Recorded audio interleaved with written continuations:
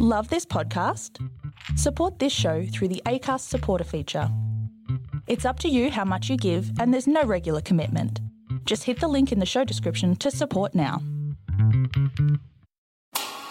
With a flick of a switch, we turn night to day and day to night. We can change seasons, actions and states of mind. Light is everywhere, used endlessly and very much a part of our modern world. But what is it? How do we use it? And how is it changing our environment and our behaviours? A star-filled sky was once our evening entertainment, but now it's Netflix, iPads, Bluetooth, whatever. When was the last time you looked at the night sky? I'm Marnie Ogg, and this is Dark Sky Conversations, the podcast that brings people and science together to shed light. And today I have Professor Tim Hunter joining me, who's an American radiologist.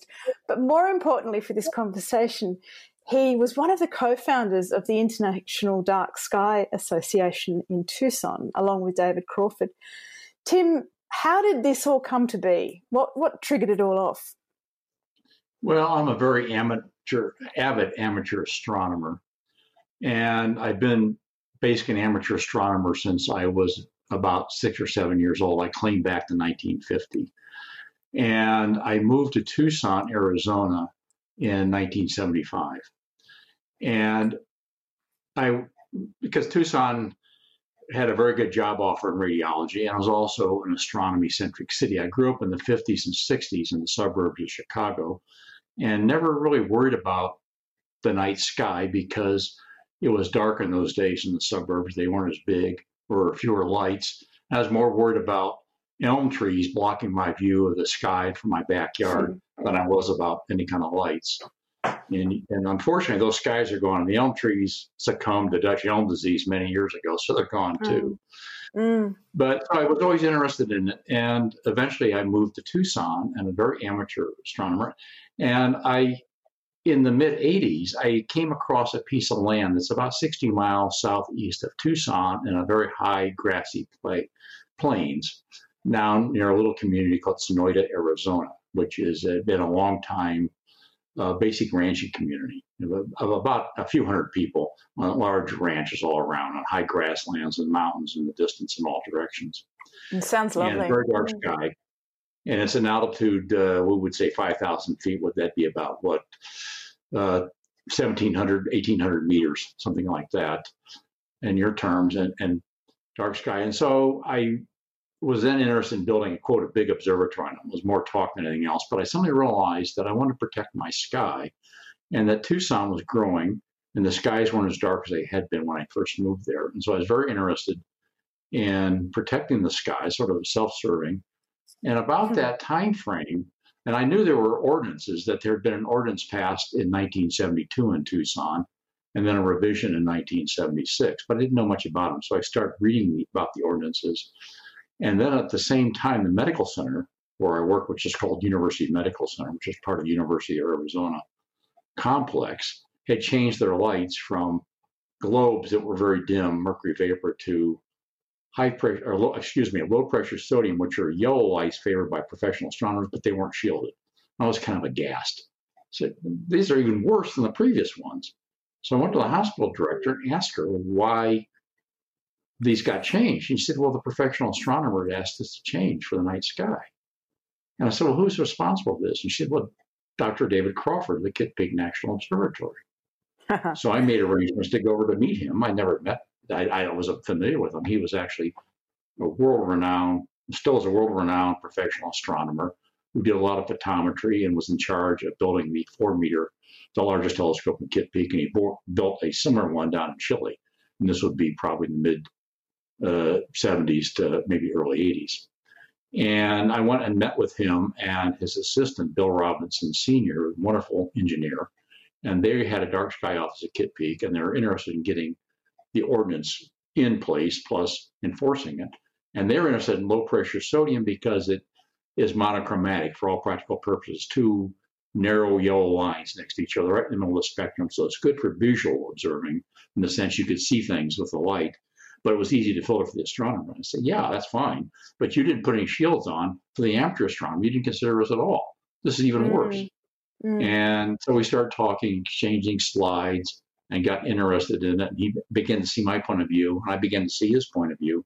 And he had meanwhile worked with professional lighting engineers and had joined lighting engineering societies to understand what lighting engineers who design lighting systems, what they want and what they need and what we can do to have good lighting, but not ruin the sky for everybody else. And I said to him one day, well, somebody should do something about this. He says, well, maybe we should form an organization. So one thing led to another, and that's how IDA got formed. And I had recently at that time had been active in the local amateur astronomy club called the Tucson Amateur Astronomy Association, quote, Inc., Incorporated, because I was the one that got the incorporation papers. We'd always talked about it, and I wrote away to the Secretary of State of the state of Arizona and said, what's involved in this? They sent me a packet. I said, well, this isn't too hard. Filled out the paperwork, and we're incorporated. So I said, a little bit of knowledge in vast gaps. I said, well, I can do the same thing for IDA, which I did. And then we worked on getting a nonprofit status through the Internal Revenue Service, which is a lot complicated. But one thing led to another, and Dave took this as real passion, and we basically ran IDA out of his home for many, many years. Fantastic. So, and that sort of just sparks off a lot of thoughts in my mind, because I'm one of the co-founders of the Australasian Dark Sky Alliance, which is initially set up to really be sort of the support network for the IDA in Australia, to be the Southern Hemisphere assistance to you. And I understand how many challenges there are in starting up an organisation, not just the legal and the paperwork, etc., but also just speaking to people, particularly on an idea that is so new and generally fairly foreign to the public and policymakers. What sort of challenges did you face at the beginning? Well, Tucson's very astronomy oriented. So locally, people were attuned in to protecting the sky from, quote, light pollution. At least the city leaders and the county leaders. So there's a city and a county. So a good part of the metropolitan area is actually outside the city limits in the county. They were attuned to it because they had passed ordinances.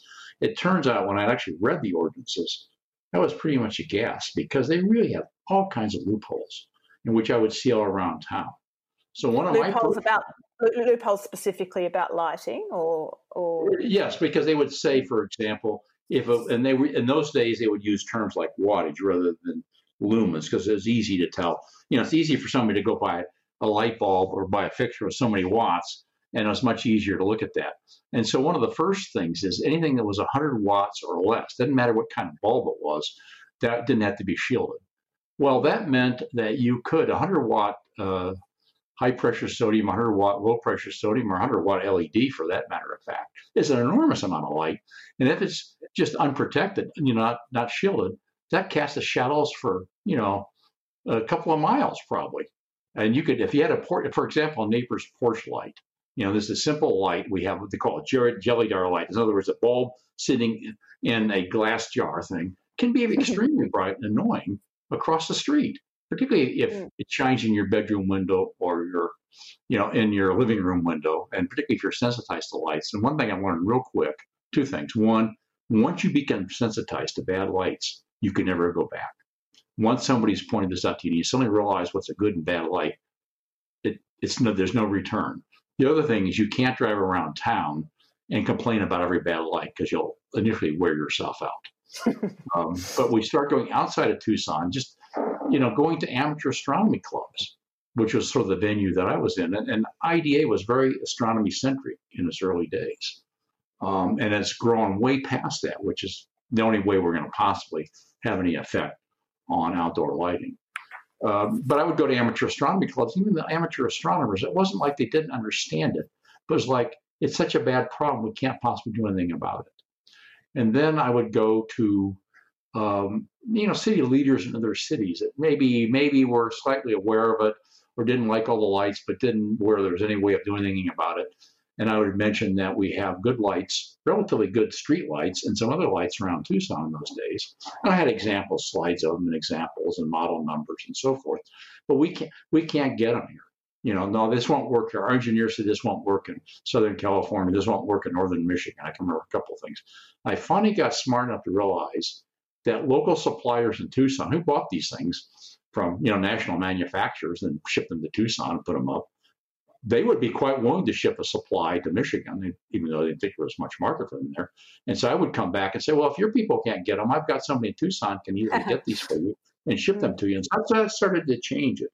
Plus, David spent almost all time. He pretty much gave up an awful lot of his professional astronomy as far as taking pictures of stars and measuring them, and devoted pretty much his waking hours to doing this and travel all around the world giving the message. And he was always frustrated because professional astronomers had the idea, well, we can't do anything about this. We'll just go to a darker place and, put our telescope in the mountaintop where nobody can reach it. We don't have to worry about it.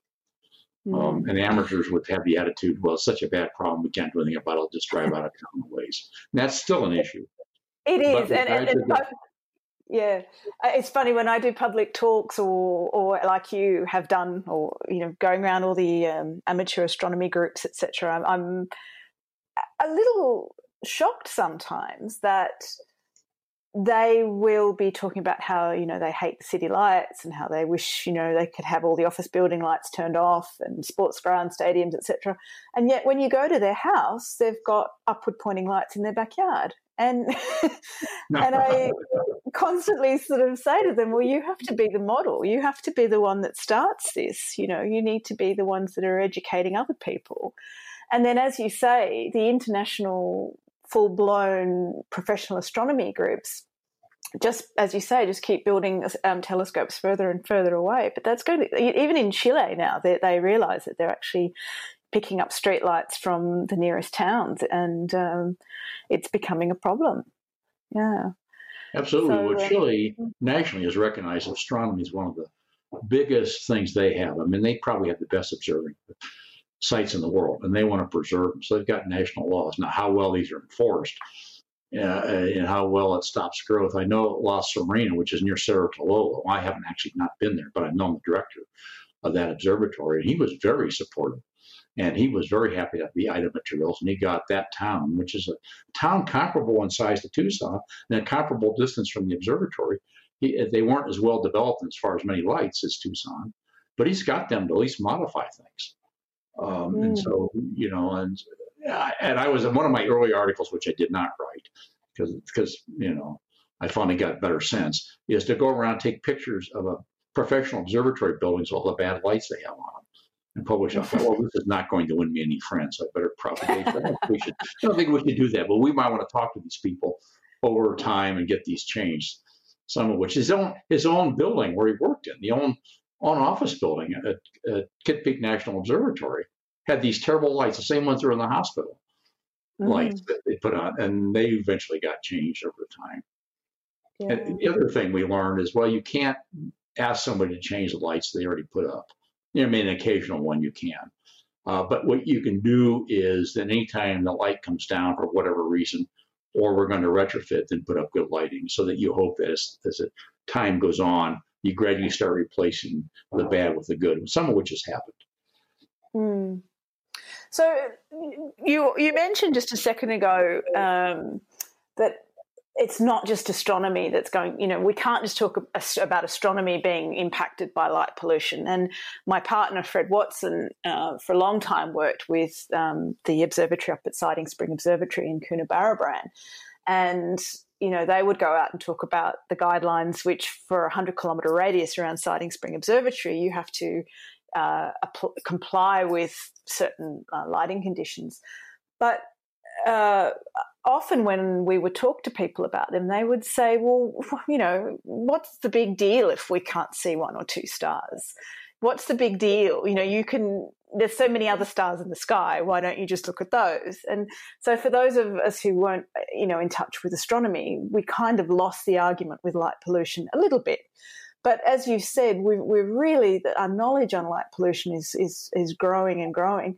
And you being in a medical background, I'm wondering what your thoughts are on some of the science that's coming out now with human-centric studies on the effects of light. Well, there's an enormous amount, and I'm way behind the curve on it. And one of the things we did do, David and I insisted initially on, is that we're going to be extremely conservative in our claims about anything, and always have proof about anything we claim and not make dramatic claims that the world's going to end tomorrow unless lights go away and all this. And we also realize right off the bat, you're not going to have everybody turn all their lights off. It just isn't going to work. So you have to take a much more moderate approach. But there's certainly pretty good evidence that interrupting diurnal patterns, in other words, when we evolved, this, creatures from, up to the Cro-Magnon man, as from 50 to 100,000 years ago, they're evolving. That cycle where we would go to sleep when the sun went down, get up when the sun came up, is what we're pretty much programmed into, and our genes haven't changed much. When you disrupt that by having all kinds of lights at night or staying up late, etc., that your sleep patterns you won't sleep as well. You have all kinds of other side effects, possibly heart disease, possibly cancer, certainly more industrial accidents, and this has been well documented. Now, the question is, how much is this from light pollution outdoors and how much is from indoor lighting that's disturbing our patterns? In other words, fiddling on your computer, which I do before you go to bed, or fiddle on your cell phone just before you go to bed, or getting up and doing a text message in the middle of the night. That probably, in those regards, is probably more harmful. But certainly light pollution isn't very good, and there's growing evidence of tremendous effect upon the environment as far as the birds and animals that live at night. It turns out there are more nocturnal creatures than there are diurnal. We're our diurnal creatures, so we don't realize the number of animals that are out wandering around the night because we're presumably in our beds sleeping. And they're greatly disturbed by the light. Sometimes it helps them, sometimes it harms them. And so this is beginning to come out. And as I say, I don't really up to date with all this. There's some evidence in a good part of the world, the number of insects has fallen off tremendously. And while that initially sounds like a good thing, probably in the long term, it's not.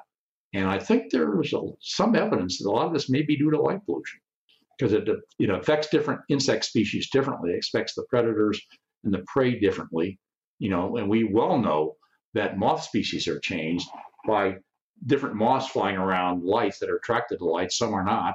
And the predators know the moths are around the lights, et cetera, et cetera. So they know that plants will change their flowering habits if street lights are on all night long, and so forth, and birds' migration patterns, and birds trying to nest at night when there's a bright light next to their nest in the tree. It's got to have an effect.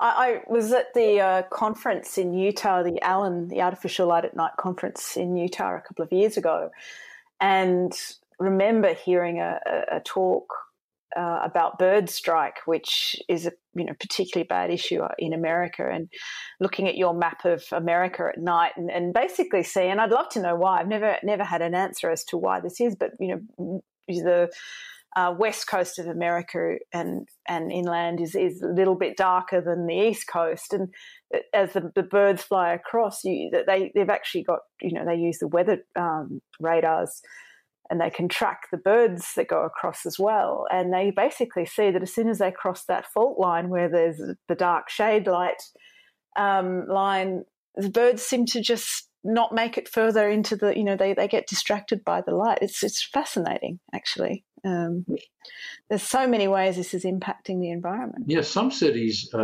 this is more on the East Coast, New York, for example, and Toronto, I know, for example, both will turn off lights, an awful lot of lights on tall skyscrapers during migrating season. And there's some lights on doing that. Huh?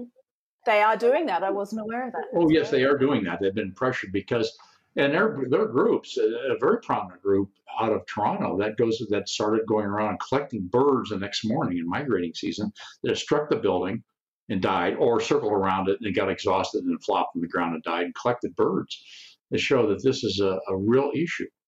In the migrating time, once they settle down, they're not attracted to the buildings, whether it affects their reproduction and when they decide to migrate and so forth. And there are issues like the architectural lighting. Well, some of the lights in buildings are simply office lights that are on because people are working. Well, that's a different issue than just lighting the building up for decoration.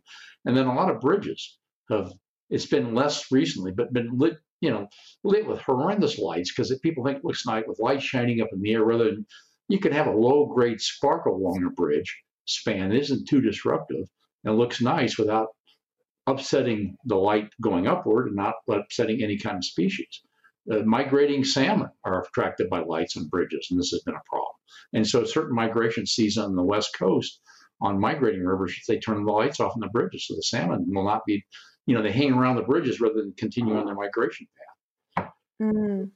We have a bridge in Victoria down near the in Phillip Island, which is where the fairy penguin parade happens. So every night these little penguins come in 2 minutes after sunset and go out 3 minutes before sunrise every day, and there's thousands of these little tiny penguins, and so they're highly looked after. But there's also a lot of migratory shorebirds, and so the bridge that you go across to get to Phillip Island, they turn off for, I think it's for 6 weeks, again during the migratory season, just so that the birds don't lose track of where they're meant to be going and get distracted or fly too long, etc. So yeah, it is becoming something that councils and governments and policymakers are actually becoming aware of and having to do things to change old patterns, which is great. Yeah. So it kind of takes me to the next question as to where you think the future lies with this. What gives you hope? Well, what I hope, I hope. Many years ago, I was able to give a talk in the Academy of Sciences, which is in San Francisco, and they have a very nice auditorium that is kind of like a planetarium, and you can have along the walls low down, they have a silhouette of the city, and you can project the stars up there. And so, I would talk to the operator head and projected the sky like they would have seen in 1905. And then what we see now with all the lights, and then I had them saying, if we could restore the sky, again, doing everything just right, I'd like to be able to return a lot of these lights.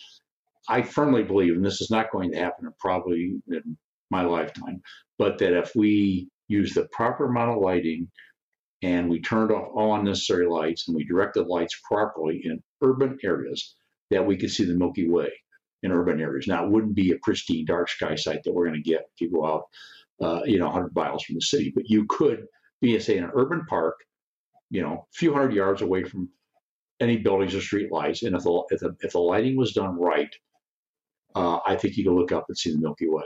Because I've been amazed that I've been in a couple of places. The one was Santa Monica, which is on the ocean by LA, and looking out one night, and I realized that half the sky was not too bad because, of course, it's the ocean. There's not all these lights from LA. And then I thought, geez, if we just tone down along the shoreline a little bit, it's amazing how much that sky return. And I grew up in the Chicago area, and Chicago has Lake Michigan, which is a very large lake. And you really can't see the lights across the lake, and the lake's too wide. And so if you just tone the lights down along the lake initially, you could be on the lake shore at night and see a good chunk of dark sky, at least overhead and toward the east. And so my goal would be to, okay, first of all, let's find prime dark sky sites like professional observatories or national parks that are dark now but are sort of in harm's way. Let's try to protect those permanently.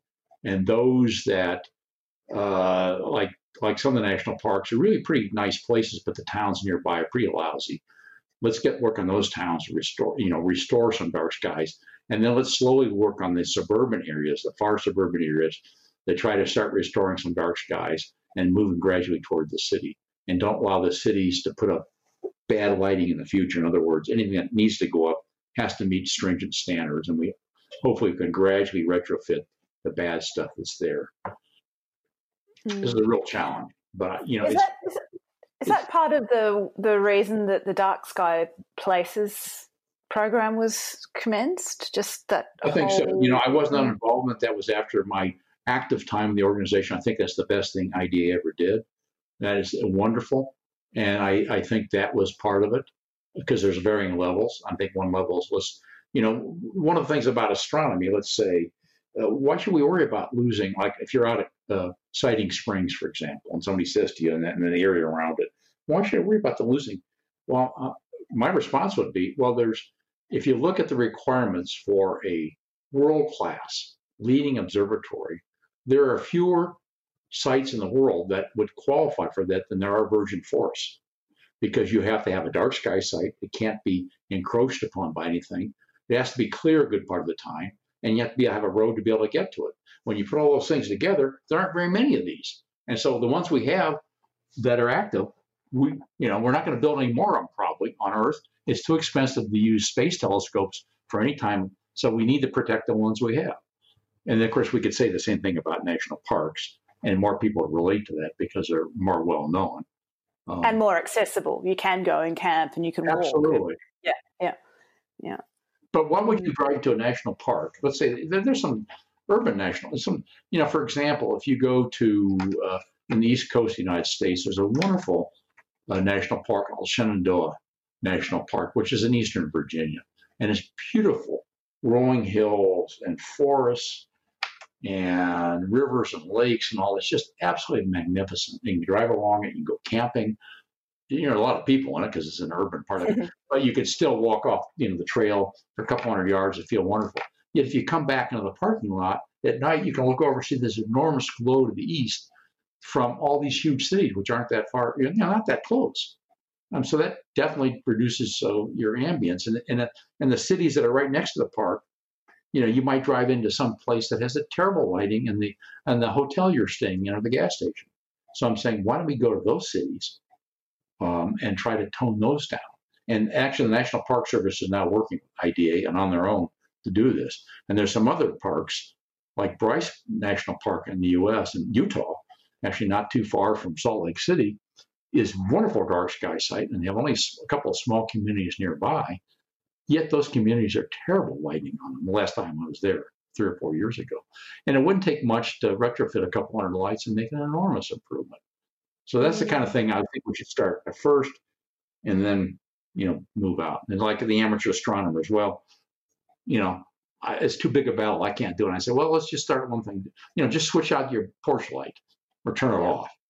You accomplish one thing today, and then let's go for a bigger thing tomorrow. It's a good point. And I just had a really good thought. I've gone completely blank. What is your response, or what has been your response when you've talked to groups and particularly with communities? For example, I've been working with a park that is very keen to be designated, but they have some residents close by. And the residents' reaction to this, even though they're a highly, conservation, preservation community in many other ways, suddenly feel afraid that they are having their right to light being taken away from them. Did you experience that? Oh, yes. Not directly, but you see that. Well, the classic example in this country is the Endangered Species Act, and which is not really anything to do with lighting, but if some creature that most people that live in the area would agree they would like to protect are afraid to actually having a designation, because now the federal government, at least until recent times, would come in and tell you what you could or couldn't do on your land. You might not be able to build a guest house, et cetera, because it's endangered species. And so people really bristle because they worry about what kind of intrusion. And we'll get this thing is, one of the things adamant people will say, well, I have a right to do whatever I want with my lights. And my response would be, you don't want to get in an argument. That's fine as long as you don't affect somebody else. But since your light leaves your property, you affect somebody else. So your light, you're right, like anything else, is not absolute. But better yet, what do you want your lights for? And let's see what we can do to work out that, so that you have use for your light and it's not causing initial problems. And if there's a small number, let's find some way we can make it worth your while to do this. Now, it doesn't always work, but at least that's the only approach you can do. So somebody says, I want to feel safe when I go out to my barn at night. Therefore, I'm going to have my barnyard light on all night long because I'll feel safe. I'm saying, well, why don't we have a situation where the barnyard light is shielded so it shines down, you get actually more light on the ground, and let's put a switch in there so you turn it on when you want to go out, and then you turn it off when you come back in. It is very much about winning hearts and minds and just finding practical solutions. And this is the thing with light pollution. There are practical solutions. It's not, it's not a 500-year process of giving up everything. It's not like plastics. It's not lead. This is something that we can immediately change and do quite effectively. The solution's totally knowable. It's immediately solvable if you turn off the light, in theory. And I've said this ever since I've been involved in this. If you can't solve light pollution in any kind of meaningful fashion, you can't solve any of the other ones, because this is the simplest one there is. It's not simple in the sense there's so much of it, but it's simple in the sense the solution's so well known. Yeah, and that is a hopeful thing, and something that I have seen communities come together because it is something that they can impact and change together as well, which is lovely. So, Tim, I'm going to start winding this up, but I ask everybody what their favourite night sky experience was, and I happen to know that you have an asteroid named after you, asteroid 6398 Tim Hunter, discovered by Carolyn Shoemaker, very well-known. Is she an amateur astronomer? She's certainly a... Well, she is technically an amateur astronomer. She worked with her husband, Gene Shoemaker, as a professional geologist.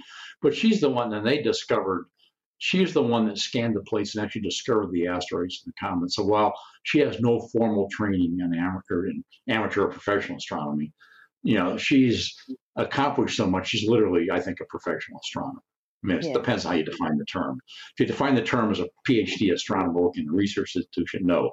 The term that somebody has contributed to the astronomical literature and the astronomical discovery, then she's a prime example of professional astronomer. Wonderful lady, too. Yeah. And they have a history with Australia, which I understand they were in Australia actually when Gene died. Now, I think that's correct. In fact, I remember a very good friend of mine, is a dear friend of the Shoemakers, is David Levy. And he called me that morning when he had heard about it. And it was just, because I knew them personally. And they were wonderful to me.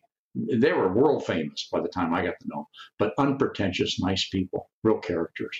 And of course, Gene, contributed enormously. I mean, he's Nobel level type of work. I mean, he's the one that proved meteor impacts on the Earth, and one that got the whole concept of that, in addition to searching for things that might be killer asteroids. That was Gene's concept way before anybody else thought of it. What a legacy to leave the world.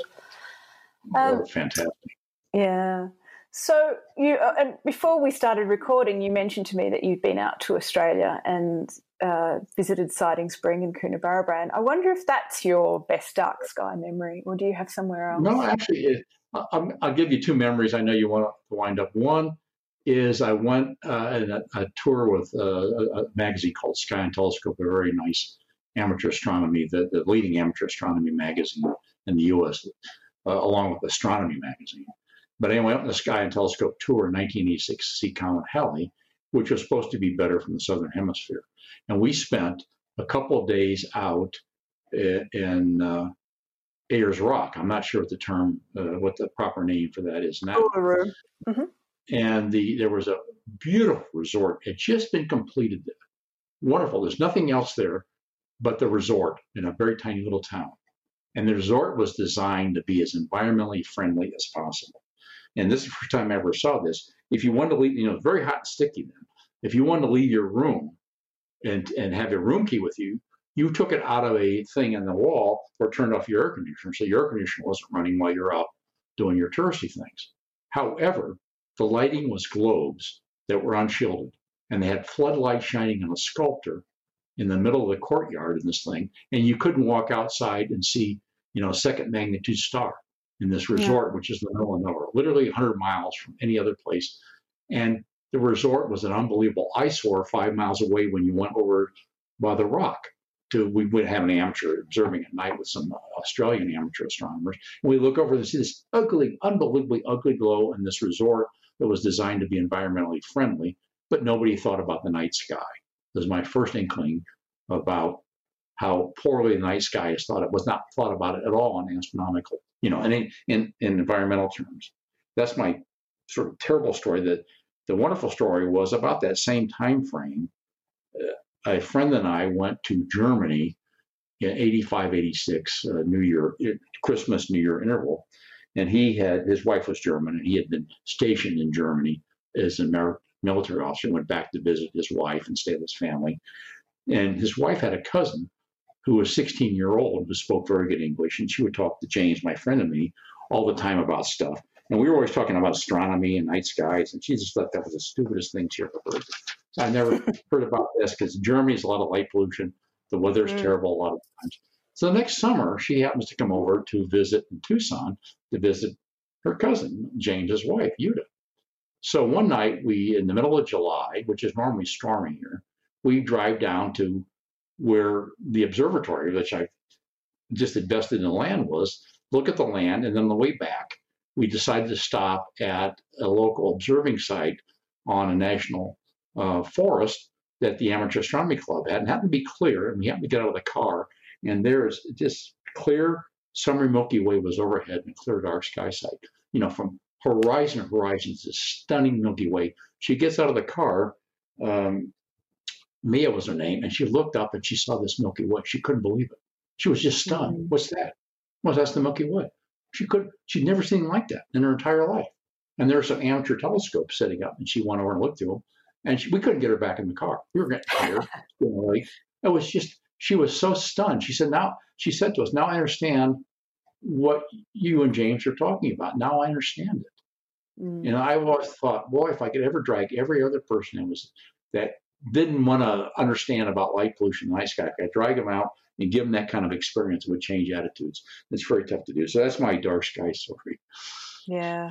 And it's really nice to have shared it with someone who hadn't appreciated it. I mean, I often ask people that question, and they could be by themselves, and that could still be really an indelible memory that's impacted them. But to share it with someone who hasn't experienced it before is just heart racing. Actually, it was just stunned. Yeah. It was just so stunning. I mean, I was sort of used to seeing a dark sky because it's not too far from Tucson, and made efforts and so on, but she had never seen that before. So growing up in an urban area in a country that doesn't have real good weather most of the time. And that becomes normal. And I think that's one of the biggest fears that we dark sky conservationists have, is that if we just get used to urban night skies being, if it's normal just to see 27 stars in the sky, then we won't know what we're missing out on. We won't know what we're losing. And that's why we do what we do, I guess. Well, that's a real fear of a lot of environmentalists in all kinds of ways, is there's a generational memory loss. In other words, I drive, I say, through a part of Northern California. Well, the forests are beautiful, nice. Somebody grew up there, so this is nothing like it used to be. Because they have the memory of it, but I don't. And so we gradually, you become desensitized to what's happening to you. That's true. Anyway, I have to say it's been an absolute delight talking with you, Tim. And I have to ask you before I forget, did you ever build your telescope? Oh, yes, I have. In fact, I this is a hobby totally run amok. In my little amateur astronomy bio, I always say I'm an example of somebody whose hobby is totally run amok. Because I have a very large amateur astronomy observatory complex, and we have 3 telescopes that actually run remotely from Tucson from that complex. So I can open those up and take images and close them down. Of course, that's fraught with difficulties because you always have to be prepared to get in the car and drive for an hour in the middle of the night if something doesn't quite work out like it's supposed to. Best intentions. Oh, absolutely. Yeah. So yes, I'm still. And anybody's interested, it's the grasslandsobservatory.com. Oh, fantastic. Excellent. Well, on that note, I'm going to invite our audience to send any questions that they have to podcast@darkskytraveller.com.au, or look at your website again, Tim. What was it? Grasslandsobservatory.com. www.grasslandsobservatory.com. Fantastic. Thanks very much for your time, Tim, and thank you really for all the work that you've done, the legacy that you're going to leave, and the motivation that you've created in lots of people around the world to help preserve the night sky. Thank you. Thank you, Marnie. Well, I appreciate all your support and all the good work you're doing there.